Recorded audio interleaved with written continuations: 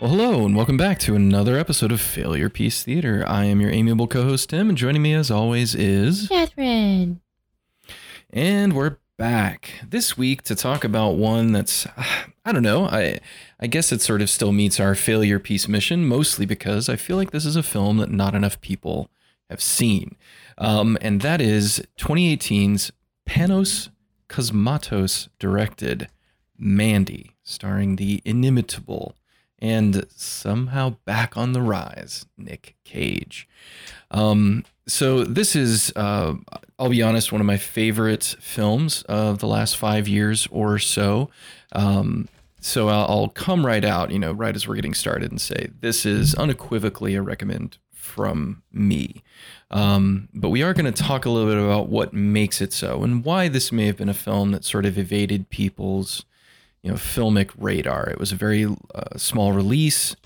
Obviously had some great indie buzz. I know the Red Letter Media guys talked about it way back in the day, and I think Jay was a big fan of what this film was doing. Mike a little bit less so, if I remember right.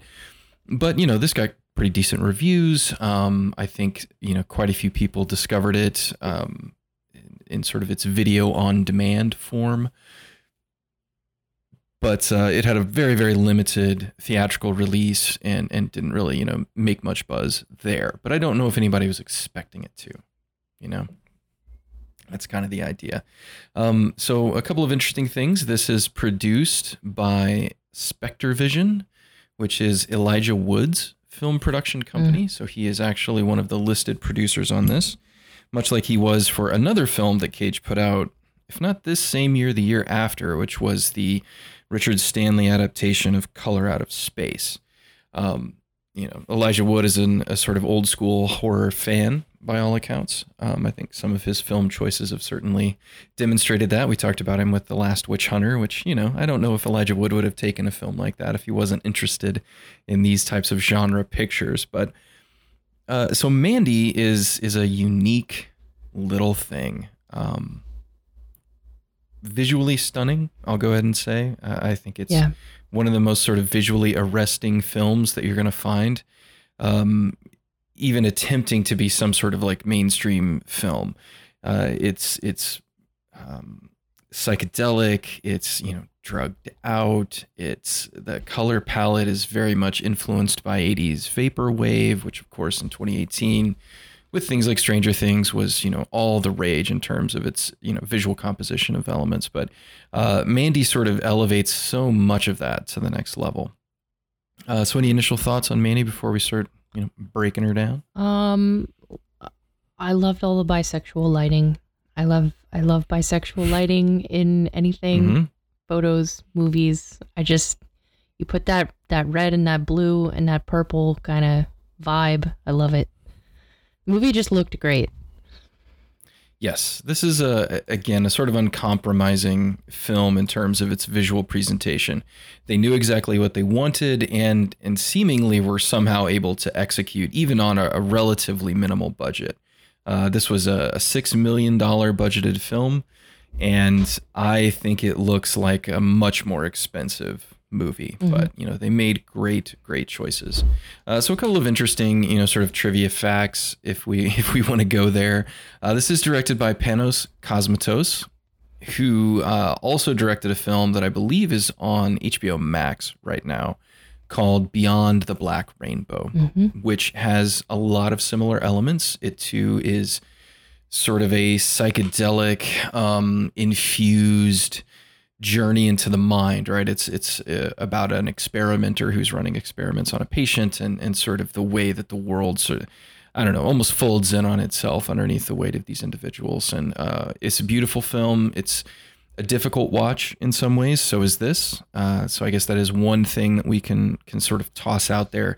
This is not an easy film to watch. There are intense scenes of torture and abuse. This is not a fun romp in the traditional sense, but it is an incredibly satisfying film experience. So Cosmatos is the son of George P. Cosmatos, who, if you're a big fan of 1980s 1980s action films. That's a name that you'll probably recognize. He's probably most well known. He is the listed director for Tombstone. Now there is a lot of background there. Apparently, Tombstone kind of ran into director problems during the shoot. The director left. Cosmatos came in to be the director, but supposedly, like Kurt Russell actually directed the last half of that movie. Again, nobody's confirmed that. It's been heavily hinted at, but he directed Rambo: First Blood Part 2. He directed Cobra. He did. He was one of the 80s Stallone collaborators. Yeah.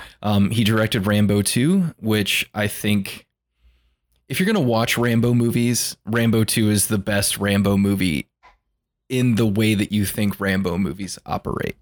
The first Rambo movie is a very, very dark and deep study of a fractured individual from the Vietnam War. There's like one person that dies in that movie. But then Rambo 2 is where things become Rambo, right? Where he's murdering people, the stuff that got parodied in UHF. He's just shooting down dozens and dozens of people. So that was a Cosmatos joint, also from a script by James Cameron, of course. But he also directed Cobra. He did another underrated gem that I intend to talk about on this podcast at some point in the near future, and that is 1989's Leviathan. That's a great one. One of the many people trapped underwater with strange thing movies that came around but, during that time period. It's a great movie. Yeah, I mean, and it's one of the few that actually had another Peter Weller starring turn. And so, another great movie. So his son, Panos Cosmatos, is also now directing. And this is his, I think, second feature after Beyond the Black Rainbow. He's done some short films and other things too, but this is, his next big swing. I think most people, if they discovered this film without sort of seeking it out, it was probably because it stars Nicolas Cage.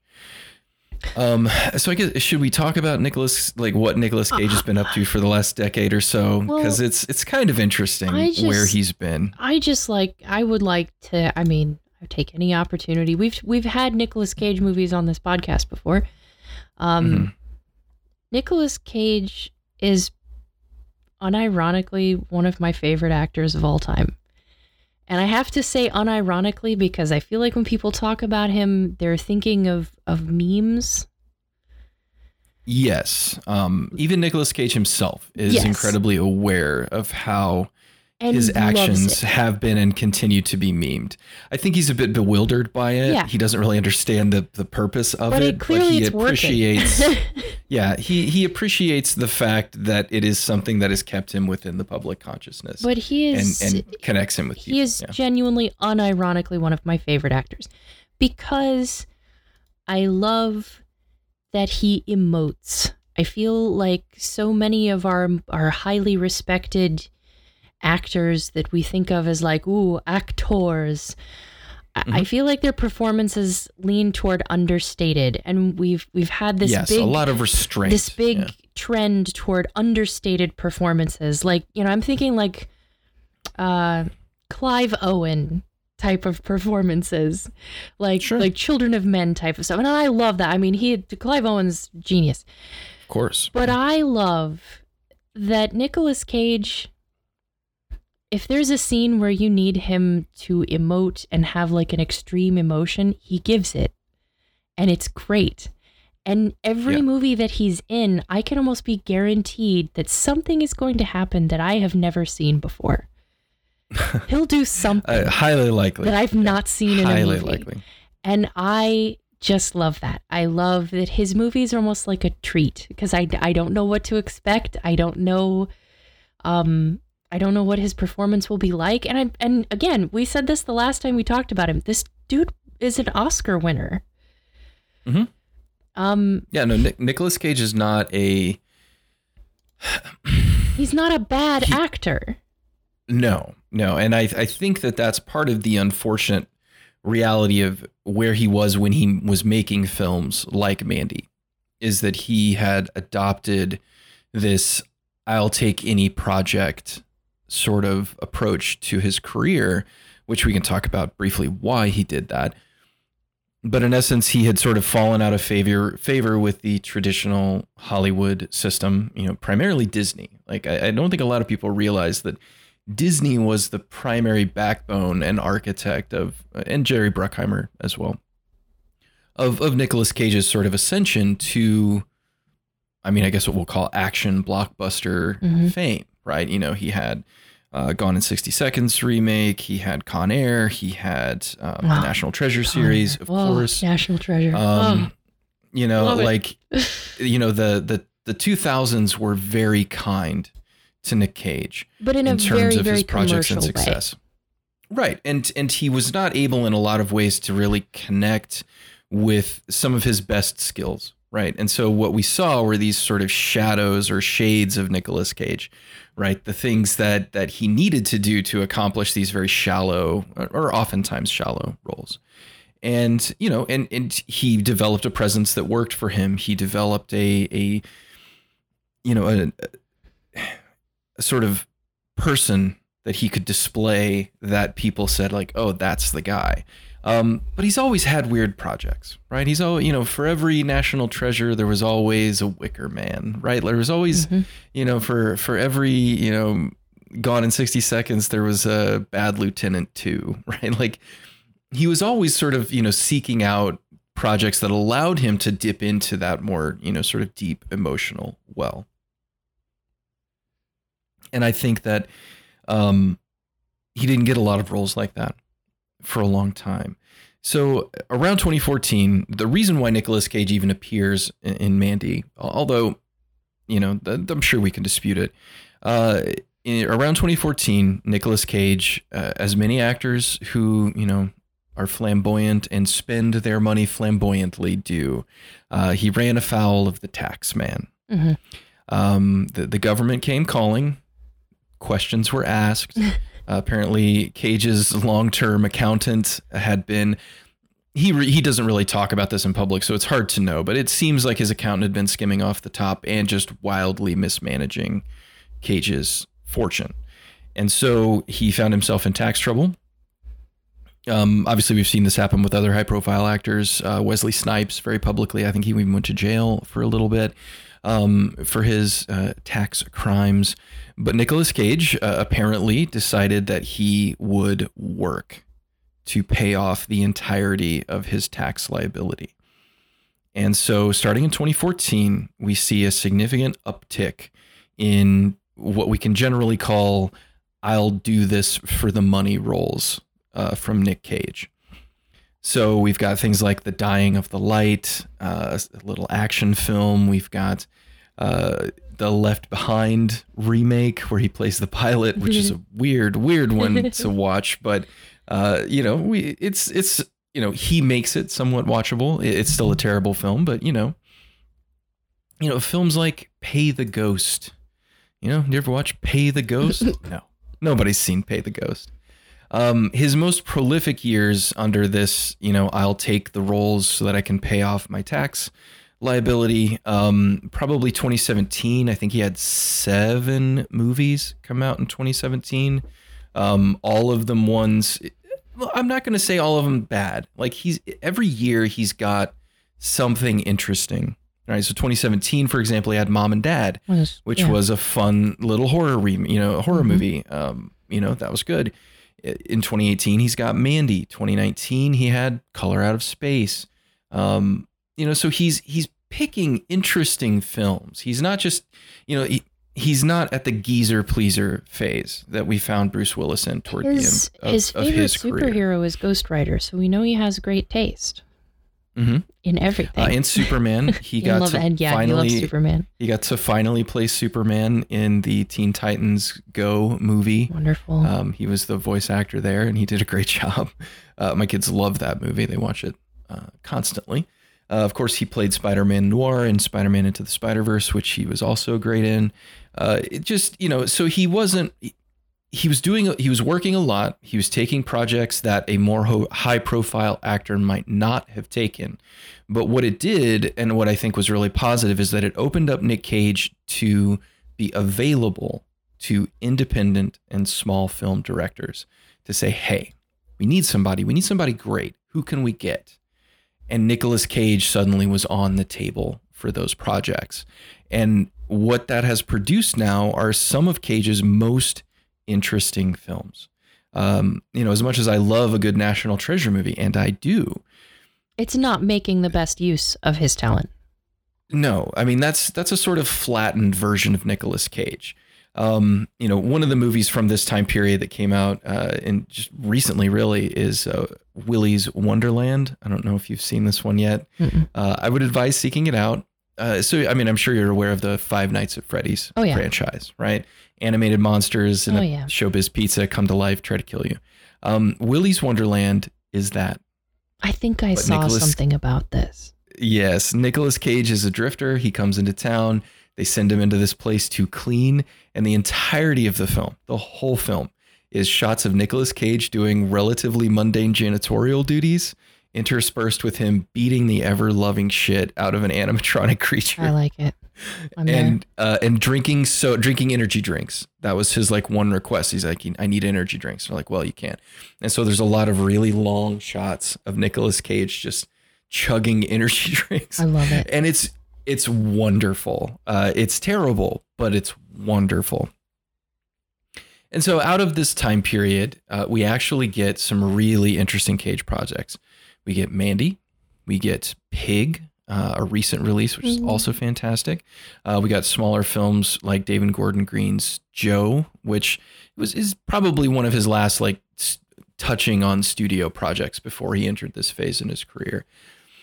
But what we can take some, comfort and potential joy in is that apparently, as of October of last year, Nicolas Cage is fully paid up with the U.S. government, and he is living a much better and more financially stable life now. He lives in Vegas with his very young wife and their new child. Mm-hmm. Yeah, but seems in a good place. There was a really good GQ article.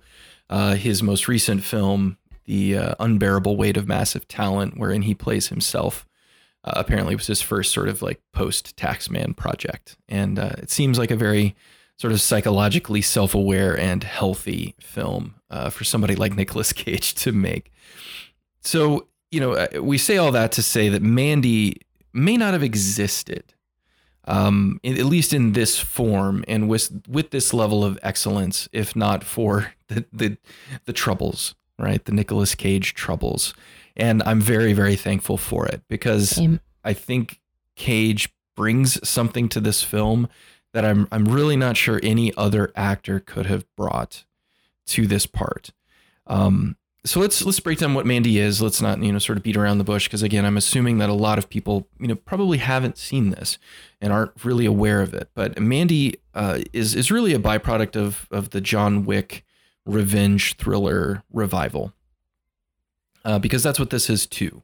It is about a man named Red, who is a lumberjack, I guess. He works in the logging industry somewhere up north, a place that we're told is only is the Shadow Mountains, right? And there he lives with the eponymous Mandy, who is his love interest, his girlfriend. They live together in a awesome cabin in the middle of nowhere. It's all windows, man. It's so good. It's all like scrap windows, just sort of nailed together. It's great. It's a wonderful visual.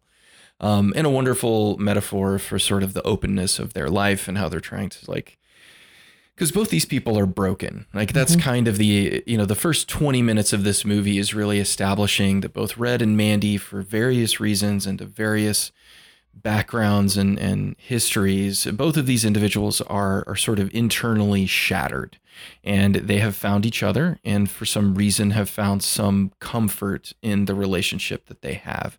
They're not successful, right? Mandy works as a gas station attendant, right? So, but they have this connection with each other. They love each other. The opening scenes of this movie are sort of just very lyrical and beautiful. Mandy here is played by Andrea Riseborough, who I may refer to at times as sort of discount Tilda Swinton, because that's sort of the vibe she gives off. In this movie, you've seen Andrea definitely. Riseborough in a bunch of stuff. Yeah. Yeah. And I don't mean that as an insult.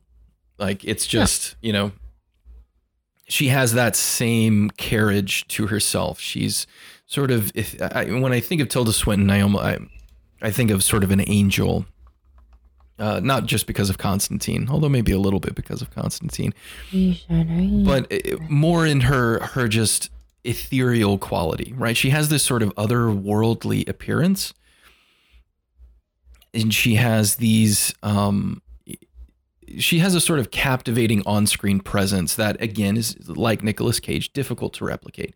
And in this film especially, but even in some of her other performances, Andrea Riseborough seems to approximate that to a certain bit. This one, I think Cosmatos films her in such a way she almost appears alien at times. Like, she is just...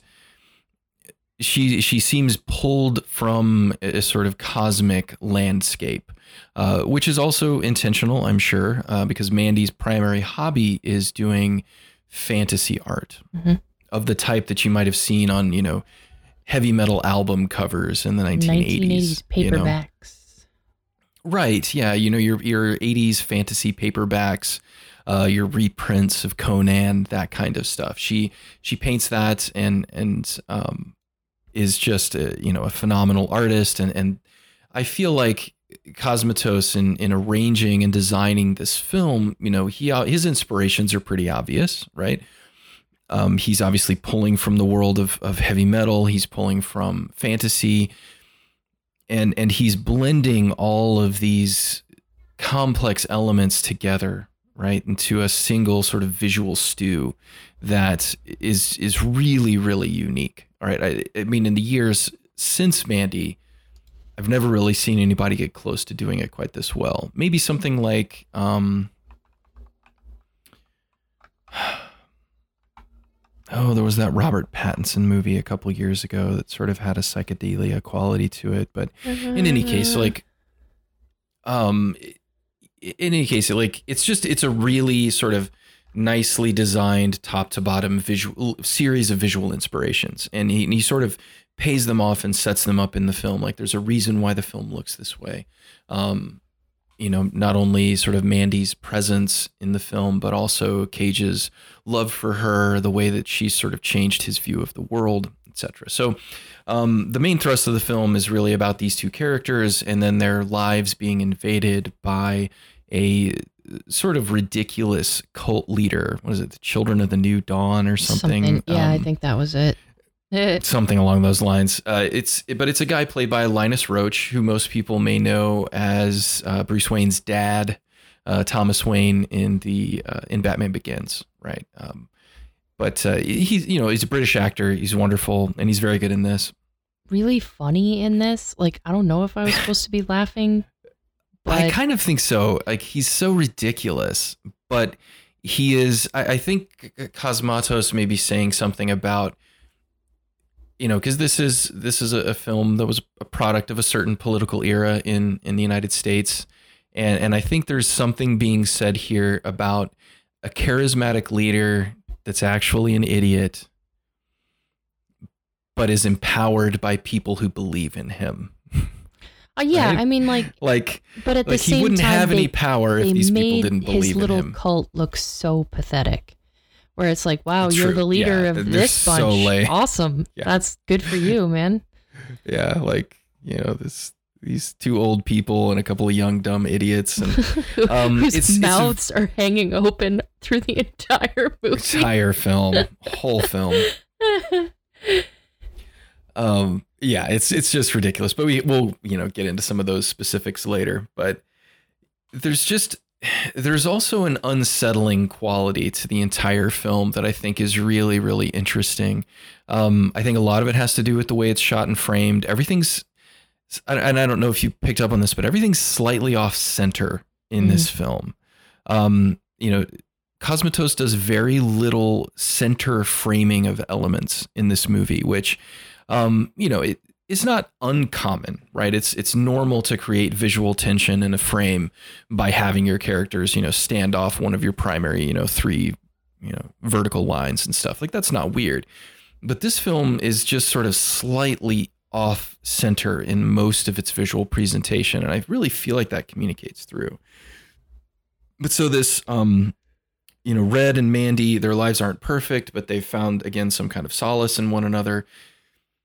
And they're invaded by this group of cultists, mostly because the leader, played by Roach, sees her on the side of the road and wants her, right? He's like, I want her. You bring her to me. So they hire these like coked out LSD fueled monsters. They're cannibal like a biker gang who take liquid LSD. Cannibal bikers. Yeah, exactly. In peanut butter jars. In peanut butter jars, just right? Chug it. I mean, that's where you would do it if you think about it. It's everybody's got a good peanut butter jar laying around for your liquid LSD. But so this invasion then sets Red on a course of vengeance, and that's really sort of the latter half of the film. And obviously, when you've got Nicolas Cage, you're going to lean into that pretty hard. And this film does. So that's where a lot of the sort of difficult scenes come into play, right? But it has a very kind of, well, like one of the things I love about somebody like Stephen King when he sets up his villains is one of the major things you want to see for the rest of that book is how that villain is undone, right? It's coming. Right. that villain is going to get their just desserts because it's a Stephen King book and he sort of always kind of follows that tack. But the question is always where, how, and how badly. And that's kind of where Mandy goes. But, some other things worthy of praise. The soundtrack for this film is phenomenal. So good. This is one by Jóhann Jóhannsson. He was an Icelandic composer who unfortunately passed away last year, and had done a lot of work with Denis Villeneuve on his films like Prisoners and Arrival. Just a fantastic composer. And this, I think, may be one of his top 2 or 3 soundtracks. It's truly phenomenal. Like, a movie budgeted at this scale should not have a soundtrack this good. It just shouldn't, right? It should be a lot more I would argue stock synthesizer shit. But the film industry is broken. All movies should be this good and for this amount of money because this proves that it can be done. Yeah, I mean, if this is the kind of movie that somebody can make for $2 million or $6 million, excuse me, although I assume a good chunk of that, like a major chunk of that are going to Cage and Riseborough. Like, I would think probably at least, unless they took, just vastly reduced, pay to do it, which is possible. I would think that the vast majority of the budget went to securing those 2 actors more than anything else. But, for $6 million, this is a visually stunning, incredibly well-designed, fascinating revenge story starring one of the most reliably unhinged actors in Hollywood. And it's just incredible. Like, it's a truly, truly, monstrous work. It's one of the movies that you see and go like, oh, that's right. Movies are art. Oh, right. Like, I forgot. Like, they're the marriage of art and commerce. But this is a film that both feels like and looks like art, which is incredibly refreshing. So the basic setup for Mandy, it's a revenge thriller. Nicolas Cage is wronged, and he goes on an incredible journey of revenge through many terrible, terrible dangers in order to obtain said revenge. But I guess we'll get into spoilers a little bit, unless you had anything else you wanted to add before we I'm ready jump to spoil. In. Let's spoil it. Spoil this film. Yeah. Again, it's hard to overstate how much I like this movie. I watched the movie most of the way through, and then my partner was like, "What are you watching?" And I was like, "It's Mandy." And he's like, "I've never seen that."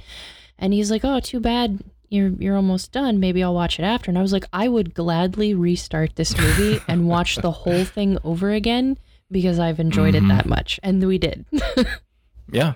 It's truly a remarkable thing.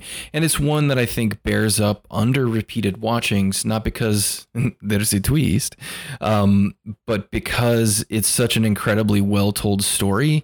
And there are so many interesting visual elements that Cosmatos weaves into it that set up things for later.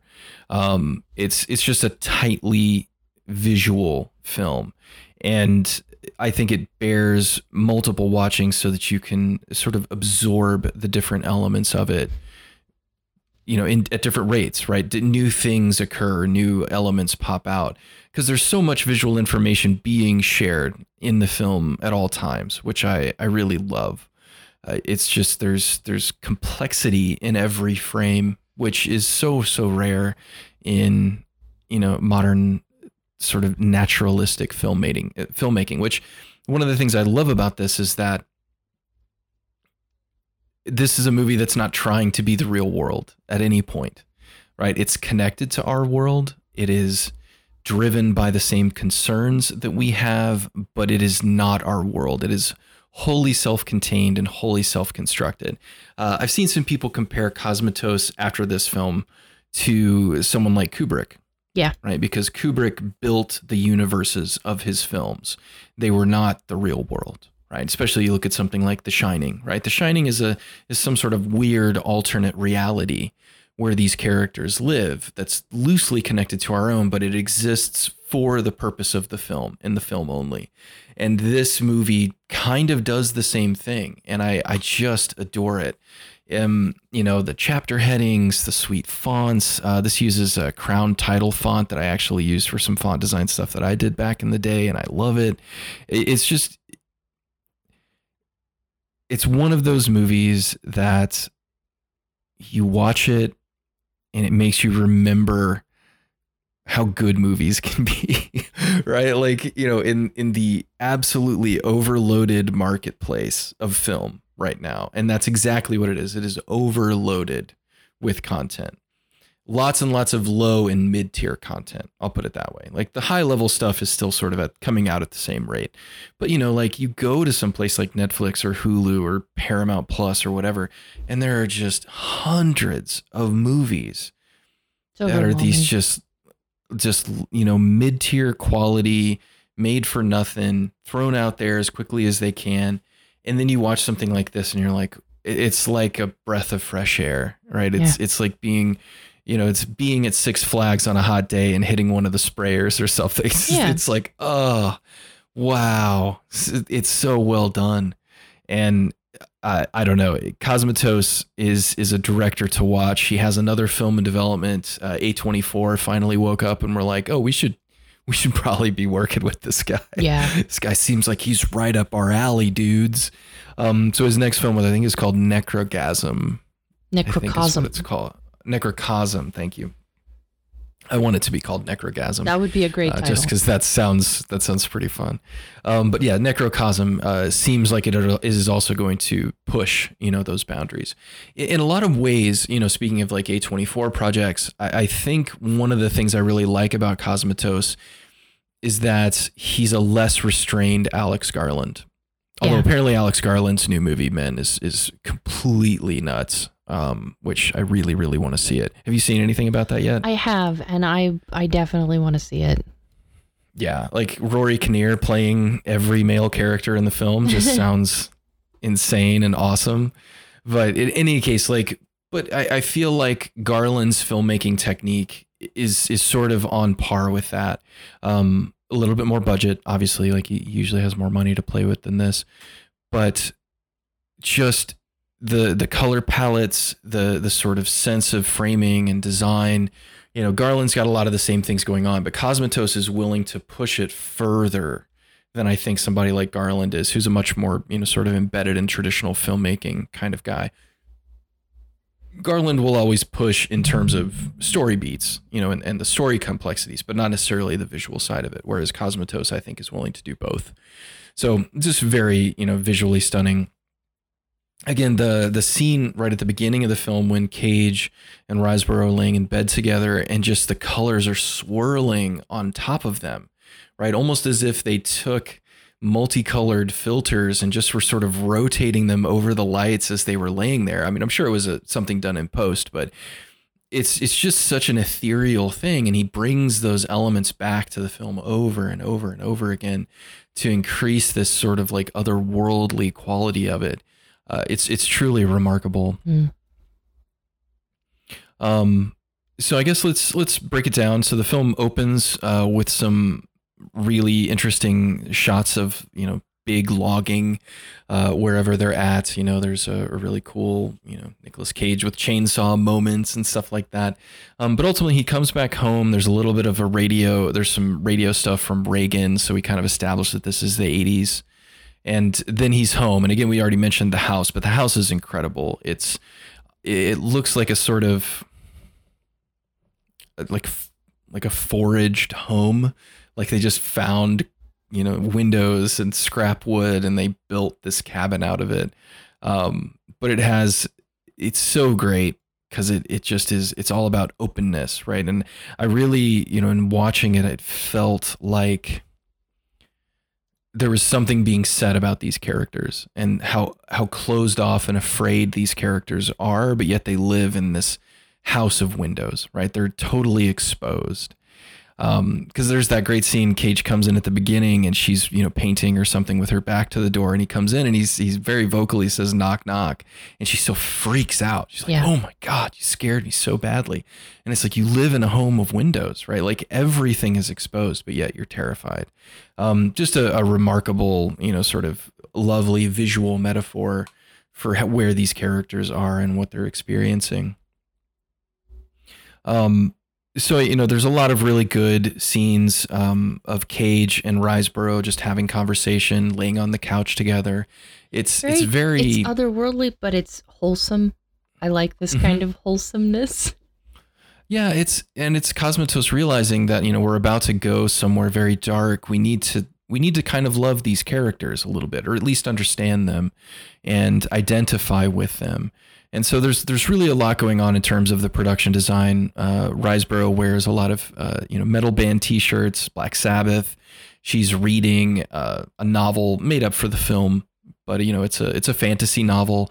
There's that great shot of her sitting in their bed, which is like it's like pushed out into the yard, and there's windows on all sides. Again, not the place for two people who are really uncomfortable with their lives to sleep, but it's just this gorgeous thing. And she's sitting in there.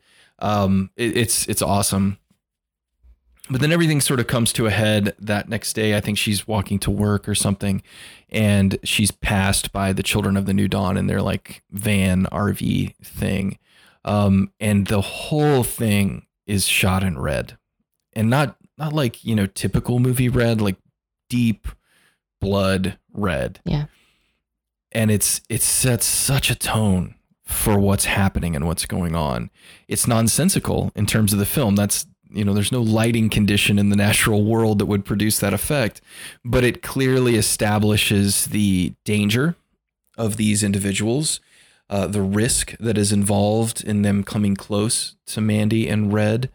And then of course, you know, the inevitable fallout from this seemingly innocuous interaction. Again, I love the way he shoots it here. The camera is meant to sort of be in the seat of the van as it passes Riseborough, but he slows everything down on the Riseborough side. The whole thing's not in slow motion. It's just as Riseborough is passing the van, everything slows.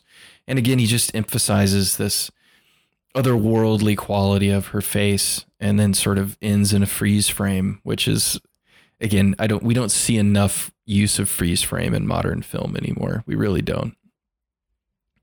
And that, of course, sets up the section of the film referred to as Children of the New Dawn. So where we're headed here is that this cult leader needs Mandy. He wants to have the sexy times with her. So much so that he is absolutely and thoroughly possessed of that idea. He's like freaking out and losing his mind. Like, if I can't have her, I'll die. I mean, it's every sort of excess that you've ever seen or heard about fanatical cult leaders. Yeah. Right? Just Jim Jones, Charles Manson, anybody who has this kind of just unreasonable, unwieldy power, just absolutely, unhinged over the edge. And we spend a lot of time with these folks, right? Like a shocking amount of time with them. But I ultimately feel like that's good. At my first watch, I didn't want to. I was like, I don't want to spend time. I know they're bad. I don't want to spend time with them. I don't want to get to know them, because I felt like we were going to get the typical thing where we see the villains so that we understand them. But that's absolutely not what Cosmatos is doing. No. He is building the case. He's building the argument for how desperately you want to see these people die. Yeah. Like every scene, you hate them more. And more and more. Right. Somehow it escalates, like because you hate them immediately. Like you just start hating them a lot more as it goes on. Right. Like every scene, it's like these people suck. Not only these people are the worst. Not only are they evil, they're dumb, and I hate them. Yeah, it's sort of remarkable how carefully he constructs that relationship and these individuals, but. So, they figure out where she works. And I've got to say they do a lot with Riseborough in this scene, because she works at this gas station that's obviously like a mom and pop operation. There's just an adding machine and the shelves are all terrible. And she knows that Riseborough knows that something is wrong, but she's still trying to sort of hold on to this. Everything's going to be okay.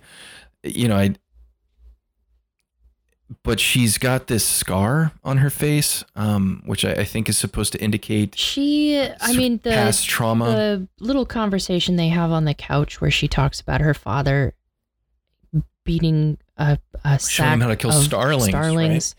to death. That to me suggested that she's an abuse survivor, maybe in several different contexts, and because it's sort of positioned against all of these really mundane scenes of her with Cage, where they're just existing, and he's very protective and sort of nurturing, and they, like them cuddling on the couch watching some shitty movie and eating dinner, like you can tell that he's a safety for her, or it seems that way. Yeah, he's become a kind of rock for her, and that sets up some things later, because where this is all headed, we don't have to belabor or beat around the bush, is they kidnap Mandy. The guy like plays an ocarina or something, the horn of Abraxas. The horn of Abraxas, which summons the drugged up cannibal bikers, and they go and they kidnap Mandy, and these bikers are amazing. They're like fucking Cenobites. That was sort of the thing that I went to as well. They are, for lack of a better term, they're Hellraiser villains. Oh, I love it. And the design of them is good. I'm so glad that we never really see one in full lighting. Like they're all inside of this, hazed out vaporwave, type of stuff. Until later in the film. They're all like orc voiced, drooling psychopaths. I would join a biker gang if they looked that cool, but they don't. It's remarkable. It is such a wild swing, because they didn't have to be that, right? But again, there's this within the universe of this film. This is a thing that can happen to you, right? Like I really feel like it's Cosmatos insisting, like we're not in reality here, folks, and so please, you need to let this go, and they kind of re-emphasize that in some really key ways. So they're enlisted to kidnap Mandy and bring her to the cult leader. Of course, Nicolas Cage is involved. They're watching a Don Dohler movie. I'm pretty sure it's Laser Beast. It looks like Laser Beast, but it's like an old bad shitty B movie that if you like shitty B movies, you've definitely seen. And so, they're just having an evening, right? Like there's nothing special or unique about this setup. It's just two people watching a movie, eating some dinner, trying to spend some time together, and everything collapses around them all at once. And this section of the film is probably one of the most harrowing of all of them.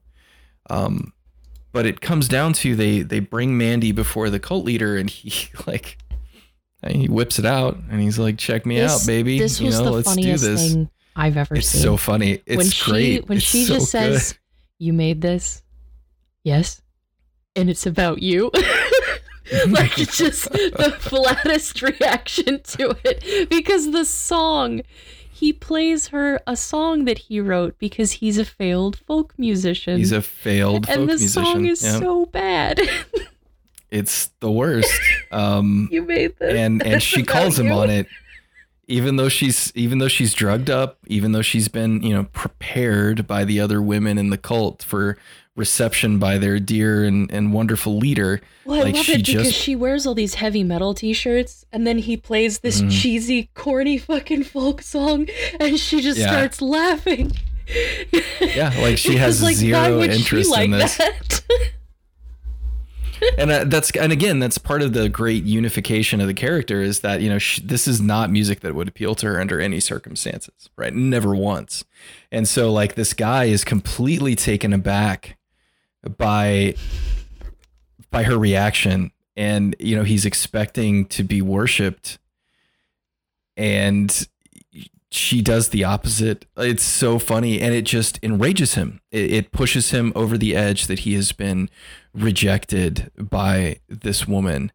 There's a lot of really interesting, because she's under the influence of whatever these drugs are, some form of LSD. We're not really told for sure, but there's all this strange like blending of imagery, like she sees a bit of herself in him, and there's all of this stuff back and forth that sort of reiterate just how sort of far gone everything is. It suggests that it's almost going to work, that his magic that he's doing on her might work, until the moment where she starts laughing at him.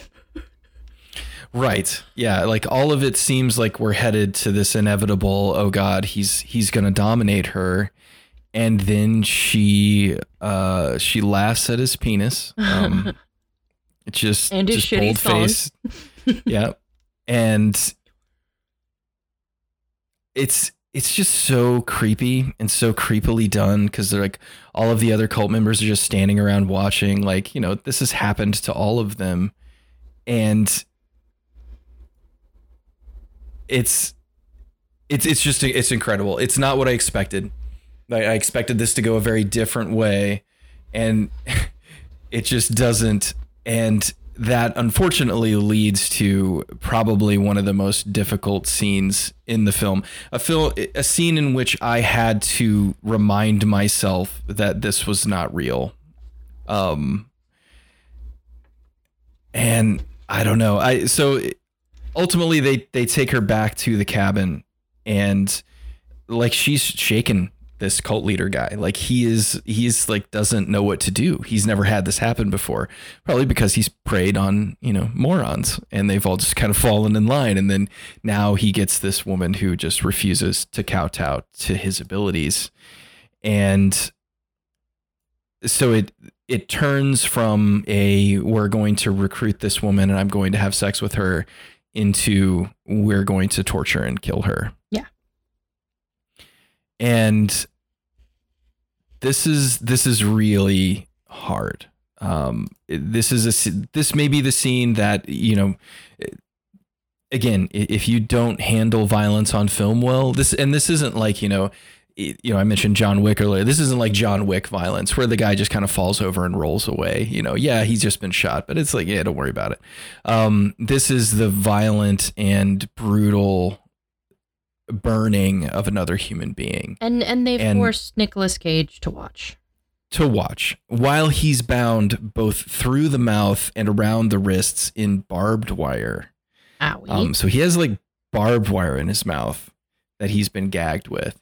So he's watching all of this. There's nothing he can do. He's forced to watch his beloved die and be burned alive. And really, up until this point, this has not been Nicolas Cage's movie, right? The first half of this movie is really Andrea Riseborough's movie, as we establish Mandy and who she is and her importance, you know, in Nicolas Cage's little microcosm of a universe here. But after her death at the hands of the cult, now Nicolas Cage is truly comes to the fore, because Red up until this point he's basically wordless. He says very little. He's just sort of there. But now it's sort of Nicolas Cage's show. So they don't kill him, which is, you know, always mistake number one. You've already killed the girl. You might as well kill the guy too. But they don't. They leave him, and he is able to eventually work himself free, and he goes back into the house. There's a just gut-wrenching scene. When I said earlier that Nicolas Cage emotes, this is what I was thinking of. This scene when he goes back into the house. I feel like a lot of other actors would have played this much more somber, but he just starts screaming. And I love it. I love that. It's so incredible. Because if you just watch somebody burn the love of your life to death, you would be screaming. Yes. You would be uncontrollably. And it's so good. And Nicolas Cage is such putty in a director's hands. Like, he has, one of the things I love about Nick Cage is that, contrary to popular reports, by all accounts, Nick Cage, when it comes to acting, has no ego. He will do whatever is asked of him, and he will give his all every time. Yeah. Right. Just in many ways, you know, I've heard people refer to him as the consummate actor because he has no boundaries. And so in this moment, as he goes back inside the home after viewing the burned body of his beloved, he is naked from, well, he's not naked, but he's wearing like tidy whitey underwear. He has on this tiger t-shirt. He finds the t-shirt that she had been wearing. The 44 that we saw him wear at the beginning of the film, which becomes his sort of costume for the remainder of it. Now we do need, before his like huge freak out though, he does watch a little bit of TV. The Cheddar Goblin. We must mention the Cheddar Goblin. All hail Cheddar Goblin. So again, this is supposed to be set during the 80s. And of course, you know, if as a child of the 1980s, both of us, you know, advertising in the 1980s this could have was been a fucking real. nightmare. You know, it was a fucking nightmare. I would have believed if somebody had said, "Don't you remember Cheddar Goblin?" I think I would have panicked and just been like, "Oh yeah, Cheddar Goblin, that was a real thing." Totally, Cheddar Goblin was a real brand. So he's watching this commercial, and it is for the Cheddar Goblin, who it's like a mac and cheese brand, like a canned mac and cheese. And they're basically saying, like, you know, the Cheddar Goblin brand has the most cheese. And it's just a goblin like vomiting cheddar puppet. mac and cheese. It's like a bad 80s puppet just vomiting 80s puppet. Mac and cheese so everywhere. And we would have only eaten Cheddar Goblin mac and cheese if it was available. Yeah. So it's this wonderful thing. It became something that got memed out of this film, you know, in sort of a loving way. It kind of had the same vibe as like the Too Many Cooks sketch on Adult Swim that they did, you know, that same sort of like, we're going to recreate this feeling. So after watching the Cheddar Goblin commercial, he falls asleep. He has an animated vision of Mandy, you know, being torn apart. And then he wakes up and goes into this very 1970s bathroom. And that is where the freak out that you mentioned begins. Amazing. He begins tearing the room apart. They purpose built the set to accommodate this scene. And Cage, as he is wont to do, just goes for it. Like he's drinking it. There was vodka hidden in the bathroom, implying that this guy used to be an alcoholic. Again, nothing is said. Nothing is established. Like, we got no flashbacks. But you know what? This guy used to be an alcoholic, right? And there was vodka in the house that he hid in the bathroom, but he hasn't drank any of it. And now he is. And it's not just that he drinks it, he pours it over his wounds. Like, and then he just guzzles and screams. Like this dude, whatever. I mean, because up until this point, as I said, Cage's performance has been completely restrained. Like just nothing. And now, like, something has been unleashed, and And there is nobody in the world who can do Something Has Been Unleashed better than Nicolas Cage.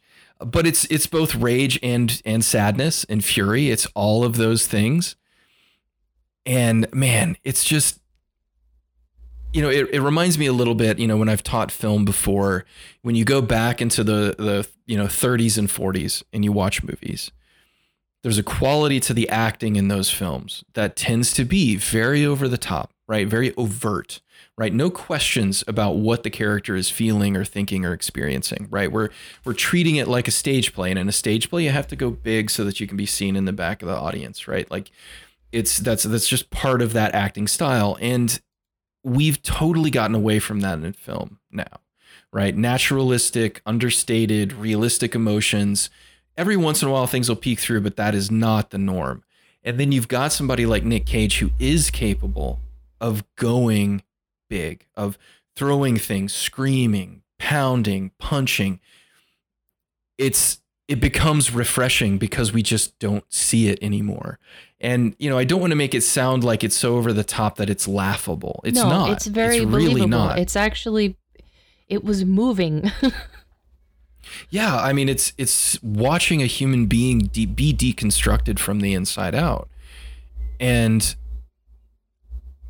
it truly is something special. And Nicolas Cage is one of those guys, as you said earlier. You you're going to get something from him. Like every movie is worth watching because you're going to get something from him. And in this one, maybe it's the bathroom scene, but pretty much for me, from the bathroom scene on, this film is amazing. It's a nightmare roller coaster of awesomeness. It's truly something else. So I believe that Cosmatos, and I think, anybody who grew up with George P. Cosmatos as their dad is a student of 1980s action films.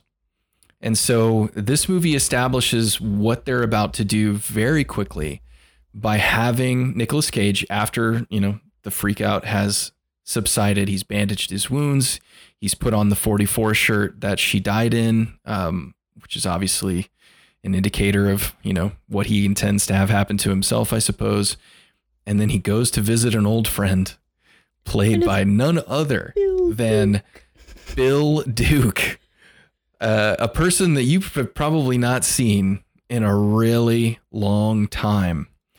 Bill Duke is very famous for his role in Predator, where he played, what was his name? Gosh, it was Mac. Mac, there you go. The dude that used the shaving. That's right. The dude that used the shaving razor, right? Yeah. That guy. Now he was in a lot of properties in the 1980s, a lot of action films, a lot of other films, but Bill Duke had basically retired from acting, and they called him out for this role, and Cage goes to him because he has something that he needs.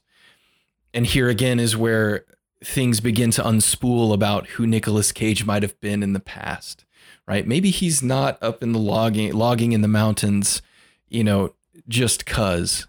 Maybe some stuff happened. Yeah. Maybe some bad stuff. But so he goes to Bill Duke to obtain the Reaper, which Bill Duke does not want to give over. And he has to explain why he needs it. But the Reaper is a crossbow. Yeah. Like a badass crossbow of just incredible quality. The conversation between Cage and Duke is wonderful. The whole scene works. The one thing I really love about this film is the pacing of it. Conversations develop organically and naturally. Nobody is rushing to get through the speaky scenes to get to the action scenes, which I think would have been a pretty typical way to save budget on this, right? So you bring Bill Duke in for a day, you have a quick scene between him and Nick Cage. We got Bill Duke in our movie, thumbs up, move on.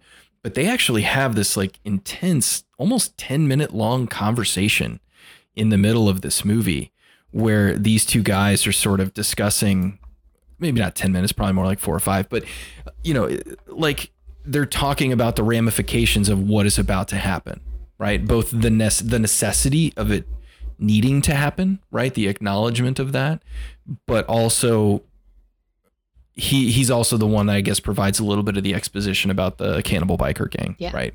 Because he's the guy who knows these things. Right. You need one of those in every movie, the guy who knows things. And Bill Duke is the guy who knows things. So we get some key exposition, and then we get, God, this movie, it's so good. Nicolas Cage apparently is also a weapons forger.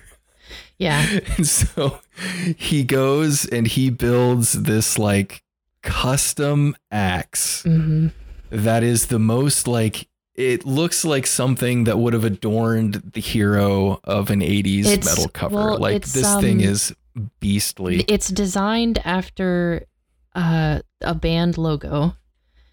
There's, I think, okay, I didn't know. I can't remember where they're from. It's the band called Celtic Frost. That's the F in their logo. Oh, nice. Okay. Yeah. I didn't know that. Yeah. I had not seen that little bit of trivia. I like heavy metal, so I was all about this movie. But yeah, so he forges this axe apparently in the F logo shape of Celtic Frost. Because why not? And polishes it to a sheen, and he's gonna go and he's gonna kill all of these people. And we're so excited for the death and the killing. Yeah, I mean, that's the great thing about taking its time on the first half of this film, is that now that we've gotten to this point, we're so ready for it. We're like, yes, finally, bring it on. This is what these people deserve. And so, he basically finds the bikers as they're traveling through the forest, and he uses the Reaper to take out a couple of them. He's, hunting them down. All of these scenes are great. Everything is bathed in red, seemingly, from the taillights of the various vehicles and stuff. That's how he justifies everything being red, I suppose. But truly just an incredible visual look to these scenes. There's danger, there's violence. I really love, he takes out one of the bikers, right? Knocks him off his bike, and then he's going to run him down on the road in his truck, and the dude's so armored up that his truck like bounces off the guy. It's insane, but awesome at the same time. Like, it sets up just how dangerous these dudes are and how well equipped, I suppose. What did you think of the animated sequences? Right, I think it's supposed to sort of represent some of Mandy's artwork. Right, we're sort of seeing into her mind, sort of how. Almost like how she infected Red's mind with her view of the world, right? The planets, the stars, these things. Yeah. We get a lot of these little interludes when he gets knocked out or, has a vision, so to speak. But what was your opinion of that? Because I've read some people who said like it kind of took him out of the film because it was too far, but I kind of disagree. I think they're pretty effective. I liked it because she was established as an artist, and she also reads those paperbacks that have the kind of psychedelic covers. And then it also made me think of like Heavy Metal magazine. Yeah. And the Heavy Metal animated film. And the animated film. So I kind of liked it, but they weren't long enough to take me out of it. I guess if they had been really long sequences, maybe that would have broken the film a little bit in a bad way. But I don't know. They all seemed really short, and I kind of liked it. I don't know. That's just me, though. Yeah, no, I'm definitely in the same boat. I think, because they always happen like when Cage is unconscious, right? So he's like, it's what he's seeing in his mind, and inevitably they all sort of end with Mandy rising to the surface and staring at him, like almost like it's a constant reminder of what he's lost and what he needs to obtain revenge for, right? It's almost like Cosmatos is just constantly reinforcing for us what the quest is and where Cage has to go, and he can't stop, kind of thing. So he gets captured by the biker gang after his truck wrecks, and they tie him to a radiator and then they nail one of his hands, Christ style, to the floor. And the scene where the guy comes in and he like slashes at his chest with a knife, and all Cage says is like, "That was my favorite shirt." I love it. Like, it's just so good. I mean, it's like this is a student of 80s action cinema, right? Like, this is how 80s action cinema works. Like, the hero is truly screwed. Like, there should be no way that he can get out of this, but you know that he will. And it's such a great scene. So he's figured out that there's like a loose pipe or something. If he keeps working with it, he'll be able to get free. And he just keeps sort of playing with the guy, sort of pretending like he's upset and he's crying just so that he can continue to loosen the pipe. It's such a great tense moment because, again, you know what's coming. Like, this is such an interesting relationship, you know, this sort of visual foreshadowing that that filmmakers, you know, not all of them can do, honestly, but Cosmatos seems to sort of breathe it naturally. Like, he completely understands how to construct a scene like this. So Cage keeps the guy close, rips the pipe off the wall, and then pushes him down some kind of pit. Like, there's some sort of bottomless pit just next to him, because of course there is. And he like knocks the guy down it and kills him. It's very satisfying. And then he rips a nail out of his own hand. I mean, it's just uncompromisingly cool. But, you know, I like that it wasn't over the top gory. No, there is gore in this film, but it's not. It's a bit subdued for its time. Because, I mean, that's been a big thing in films like this, to have, you know, over the top violence and over the top gore. I mean, there's plenty of violence in this, but it's not insane, I don't think. Yeah. No, I mean, like, the final sequence, there's definitely some stuff, but it's not really shown in the way that, I mean, if you're a fan of independent horror, like, that has basically become the escalating factor in independent horror right now, is how big can your, you know, physical special effects get, right? How far can they go?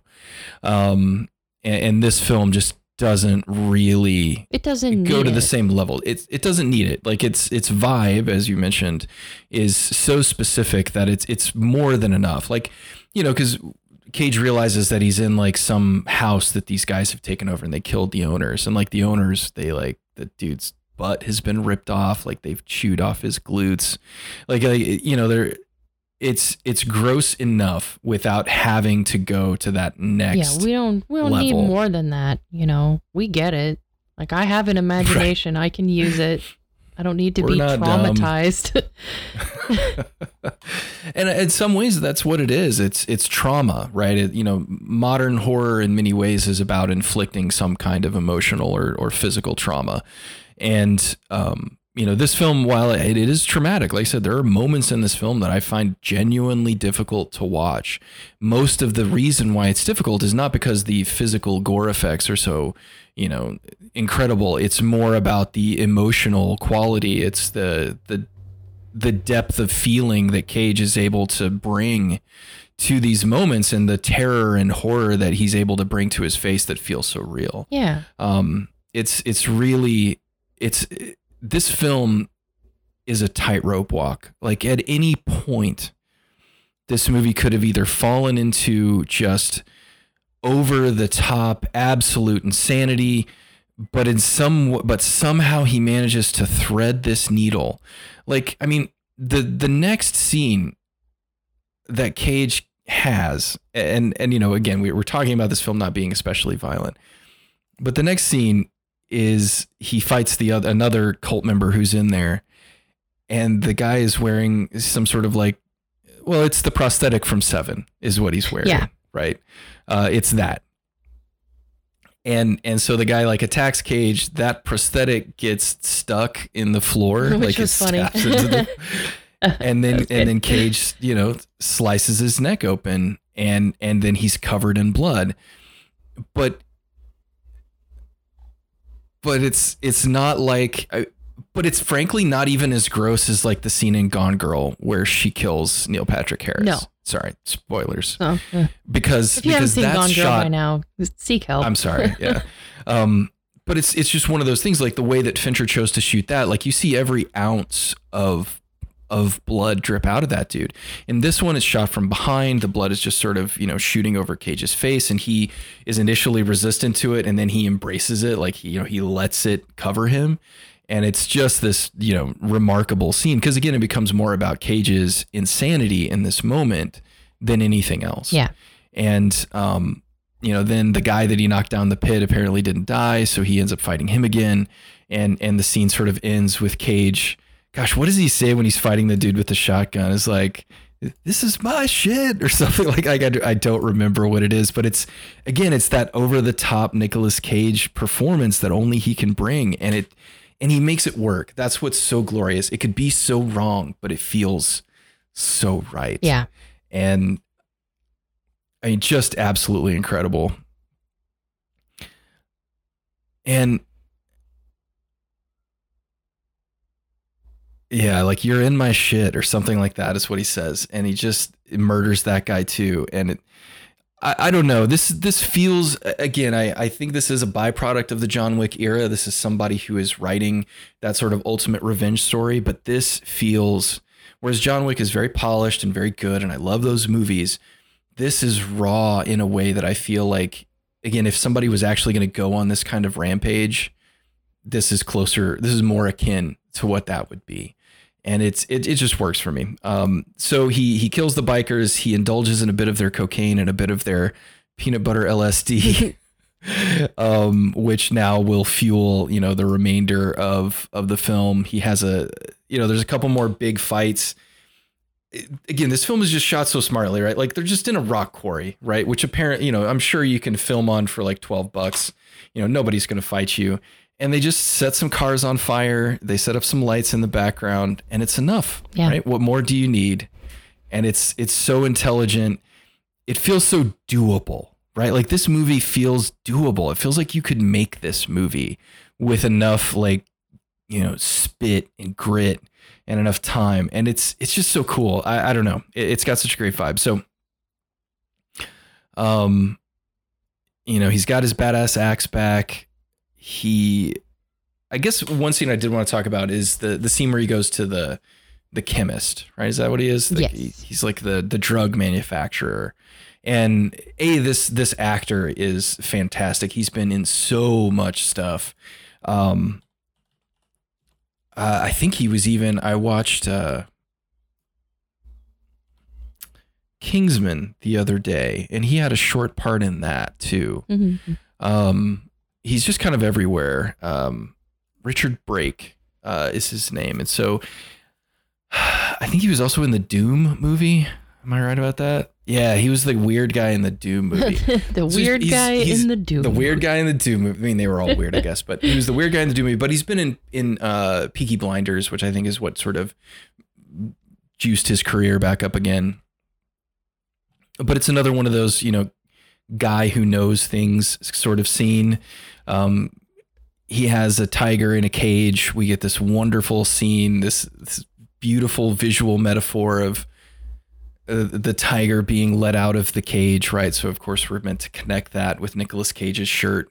When Andrea Riseborough was killed earlier in the film was a tiger, and like that they've unleashed him, right? He is the beast, if you will. And it's just such, again, it's really good. In movies like this, we don't often get things like that.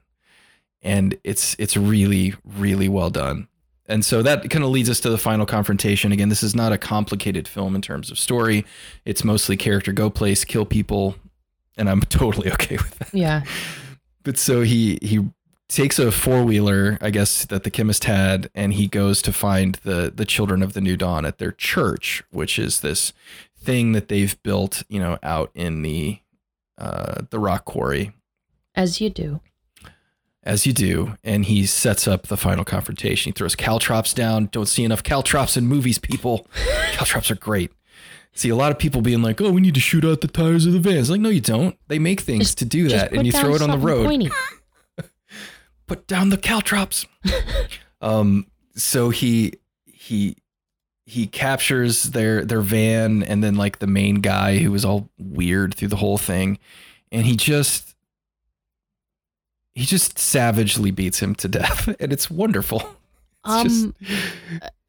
Whenever you have a movie with chainsaw fights, you've won. I want to see more chainsaw fights in movies. Yes. That was so satisfying. Yeah, like, because that's where this is headed. He gets like a nice car, like a 70s car, and he just starts quickly dispensing, because these cult members, like, that's the thing, and that's what makes this so satisfying. I know we've talked about this before, but I'll reiterate it here. Like, in my opinion, I'm not a video game designer, but I play a lot of video games. I play one on TV. But one of the greatest things you can do as a video game designer is you actually make the second to the last boss hard, and then the final boss, while still challenging, to be a walk in the park, you make that fight easier, because that's the pinnacle moment where you, as the player of the game, should say, I've mastered this, right? I have reached the pinnacle of my skills. And that's kind of what's happening here, because these cult members are literally no match for what Nicolas Cage has become. He is a nightmare on two legs that is going to do nothing but absolutely savagely murder these people, really without a ton of effort. And it is what the greatest 80s action movies were capable of creating, right? It's like Commando, right? Like, because when Schwarzenegger shows up on that island or whatever, like, he's about to murder like 150 guys, and you're totally cool with it. You're like, yeah, bring it on. Yeah. And then at the end, he kills that guy in the weird crocheted sweater shirt, and it's over, and he gets his daughter back, and everything's fine. Now, like, this movie's not going to do that. Like, this isn't a get the dog, get the kid back and everything's fine kind of movie. But this is a movie that is all about the sort of cathartic revenge of a person that's been truly, truly wronged by another set of human beings. So as you mentioned, one of the big fights here at the end is the chainsaw fight. I love this. There's a guy who has like a 4-foot long chainsaw. Yeah. There's a guy who has. They're in logging country, so they have access to all of these ridiculous chainsaws. And Red is himself a logger. We see him effectively utilizing a chainsaw at the very beginning of the film, so we know that he can do it. Set up and payoff, people. It works. It's effective. And you don't have to belabor it. Like, you show a quick 3-second shot of him chainsawing a tree. We got it. We got it. We can chainsaw. So they end up fighting, and it's such a great thing. Again, they're just out in a quarry. There are lights set up. It's not complicated. He's, it's really well done. And when he kills this guy, because this fight starts and Cage can't get his chainsaw started, right? So he's like trying to start it and he can't do it. And then he finally gets it started and he gets it knocked out of his hands, and the other guy picks it up, and he's, doing the 80s movie villain thing where he's like just revving it and screaming. And then Cage grabs a chain, just a giant chain, hurls it around his throat, and then pulls him down onto the active chainsaw. Beautiful.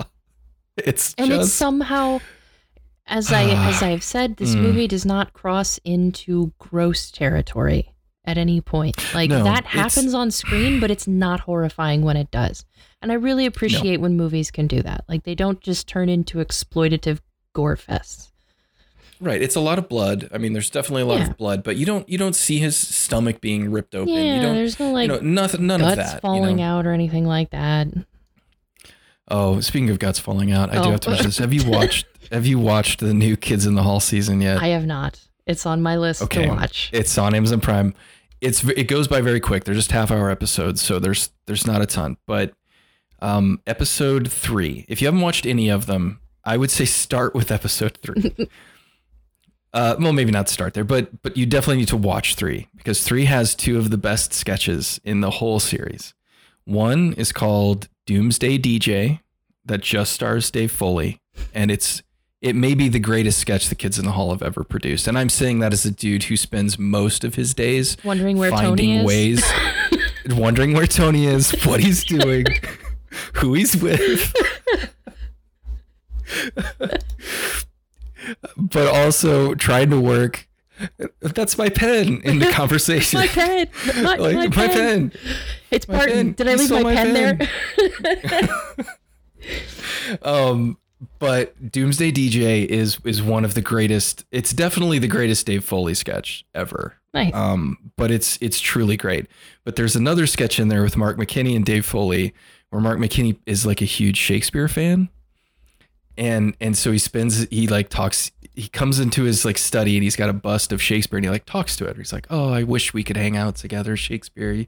You get me. And he says all these obscure Shakespeare quotes to it.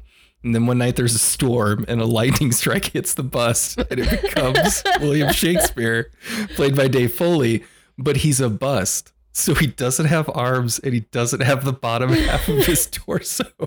So like he just starts squirting blood out of every open, like he doesn't have arms. His guts start falling out. Like it's hilarious. It is so funny. Oh, I'm so glad they're back. It's really good. Oh man, it was a good season. Like I'm not gonna say it was the most even, but I mean, Kids in the Hall were always peaks and valleys. Like there were always sketches that were just immediately iconic and classic. And then there were other ones that just sort of ran their course and they were very funny, but you're not going to hold on to it. But there's a good amount of stuff in this one that's I think is worth it. I really hope they've already said, even if they don't get a second season with Amazon, they have no intention of going away again. They're going to continue to produce work and, distribute it wherever, I guess. But I think there's been a popular enough reaction to it that we're going to see a lot more. And I hope we do. I really do. But in any case, so guts falling out, it's very gory and very gross. But, Mandy doesn't go as far as the Kids in the Hall. Always keep that in mind. Good to know. Good to know. So everything culminates inside of the Children of the New Dawn's Church, which is this very 80s like pyramid with a cross in it. Yeah. Like it's just lit so well. It looks so cool. And it was done practically, which makes it even better. It's just great. And so Cage, at this point, Cage has not really had dialogue in quite some time. It's just yells and grunts.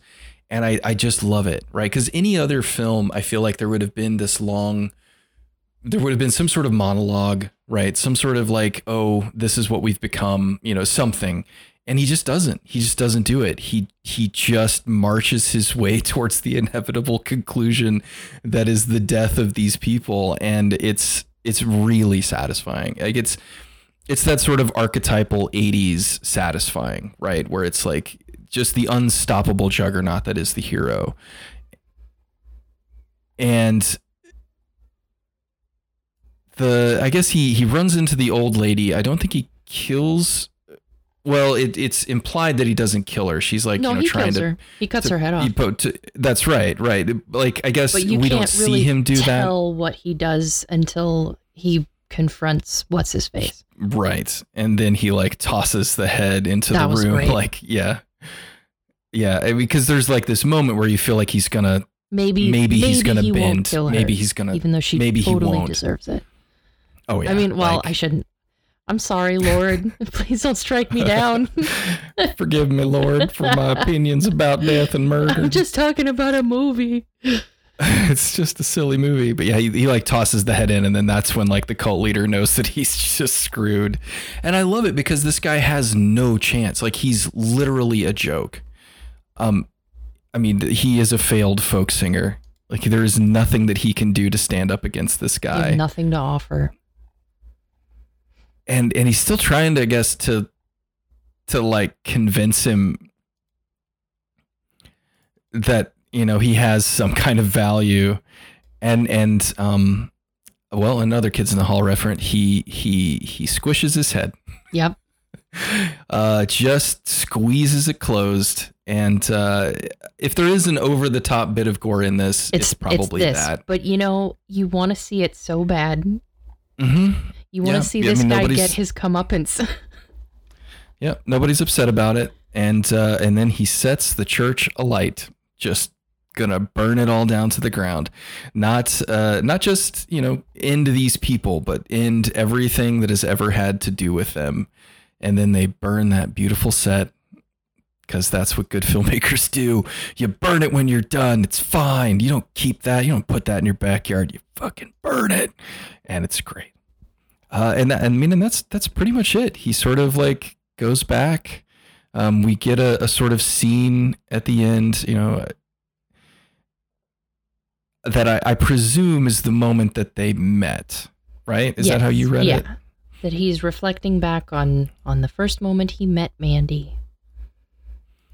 Because he's like in the car, the church is burning behind him, and then we sort of bounce to this. It's obviously supposed to be a concert, probably a metal concert. I felt like it was implying that he's just never going to recover from this, ever. Yeah.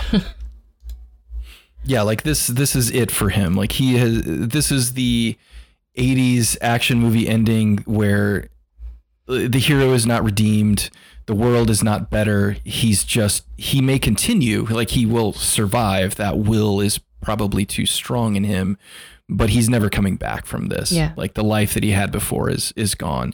There's that great shot at the end, and this was one that showed up a lot, when people were talking about the film, because it's supposed to be him kind of having a vision of her riding shotgun, smoking a cigarette, and then it cuts to the reverse POV of him, and he's just covered in blood. He's got the bulletproof vest on, and he's just smiling at the top of his, he's just like smiling so big, but he's destroyed.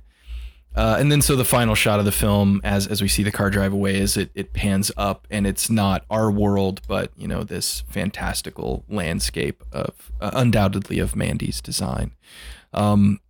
Just an incredible visual to end the film on, rife with meaning and interpretation about this man's worldview, the interpretation of his existence, as this outside observer.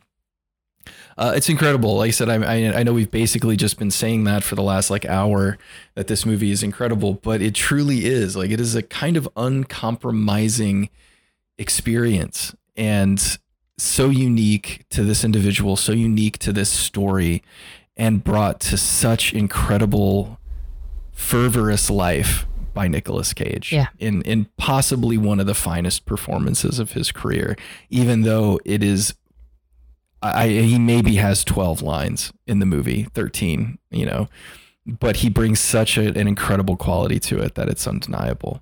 Truly, truly a special film. I celebrate the man's entire catalog.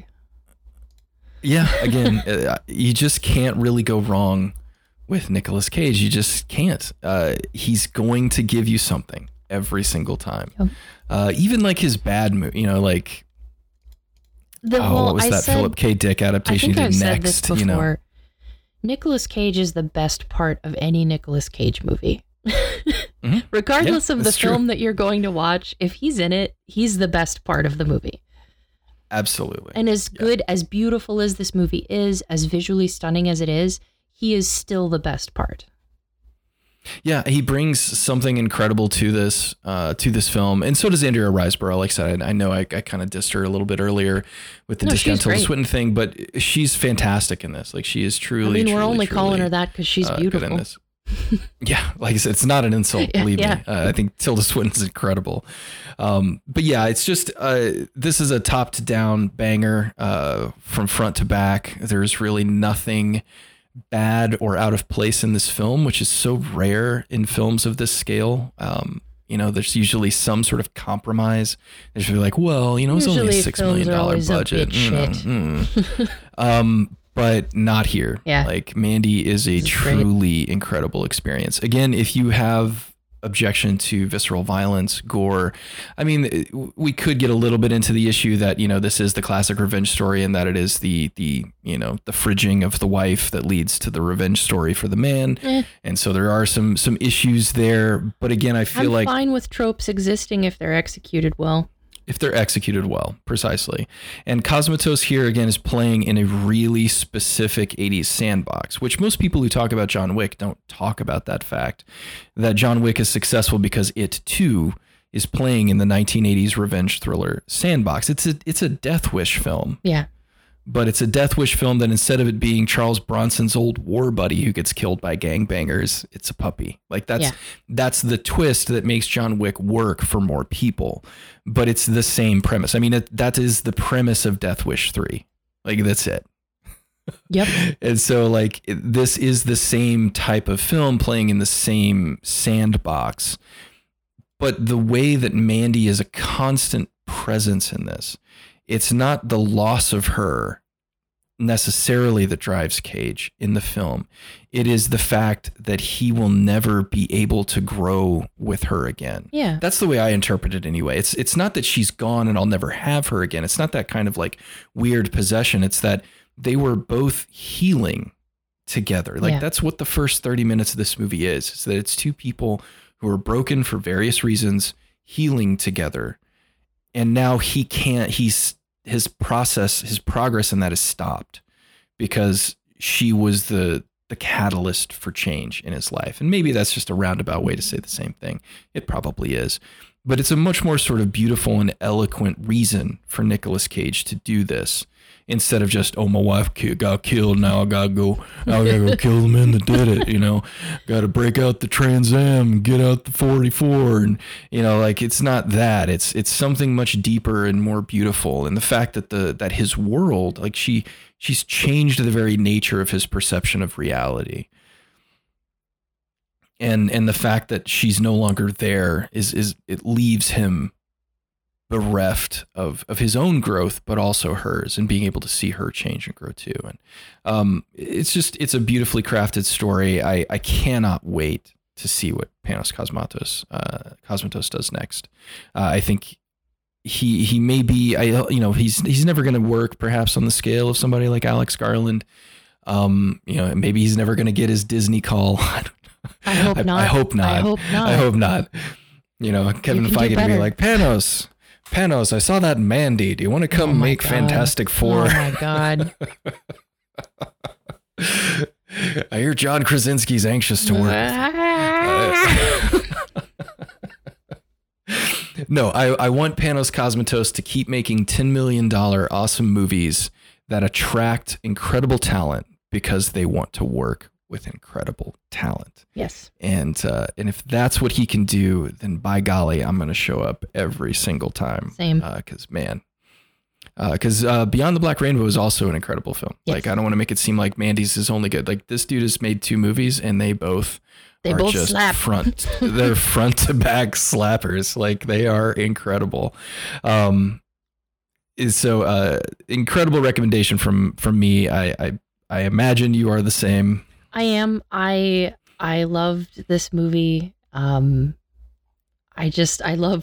was one of those movies that when it finished, I was like, why can't every movie be like that? You know, I go into this intense mourning phase after I see a good movie, and I'm like, there'll never be another movie this good. It's like reading a great book, you know. But he'll release another one, and it's gonna be that good. I believe it. Yeah, extremely so. It's exciting. Like I said, I anticipate what he does next because I think he's one of the most exciting guys working today in terms of the understanding the totality of a film and executing where all of those parts are working together. It's truly something else. So 100% recommend for Mandy. Hunt it down. I don't know if it's streaming anywhere. Like I said, it's primarily owned. It's probably on Shudder, if I had to guess. Looks like a version of it, at least, is streaming on Plex's free streaming service right now. So, and this is, early June of 2022. So if you have access to Plex, or if you want to watch it there, it looks like you can enjoy the film on Plex's service with a couple of ads. So that might not be too bad either. Hooray. All right. So if somebody wants to hop on the horn, hop on the old Twitters, right? Communicate some of their feelings about Mandy to you, where can they do that? You can find me at my Nicolas Cage fan page, which is Baskinator on Twitter. NicolasCageFans.biz. Yeah. Or .xyz or whatever. I like .biz. It sounds .biz professional. Works. And of course, you can get a hold of me at tbaskin on Twitter, or you can get us at FPeace Theater if you'd like to follow us both for updates there. And of course, you can email us at our Gmail address, failurepiece@gmail.com. All right. Well, thanks for hanging out while we gushed all over Nicolas Cage and Panos Cosmatos and the film Mandy. But this is certainly one that if you haven't seen it, it is well worth your time. A revenge thriller to cap all revenge thrillers, perhaps. All right, so we will see you next time. Bye-bye.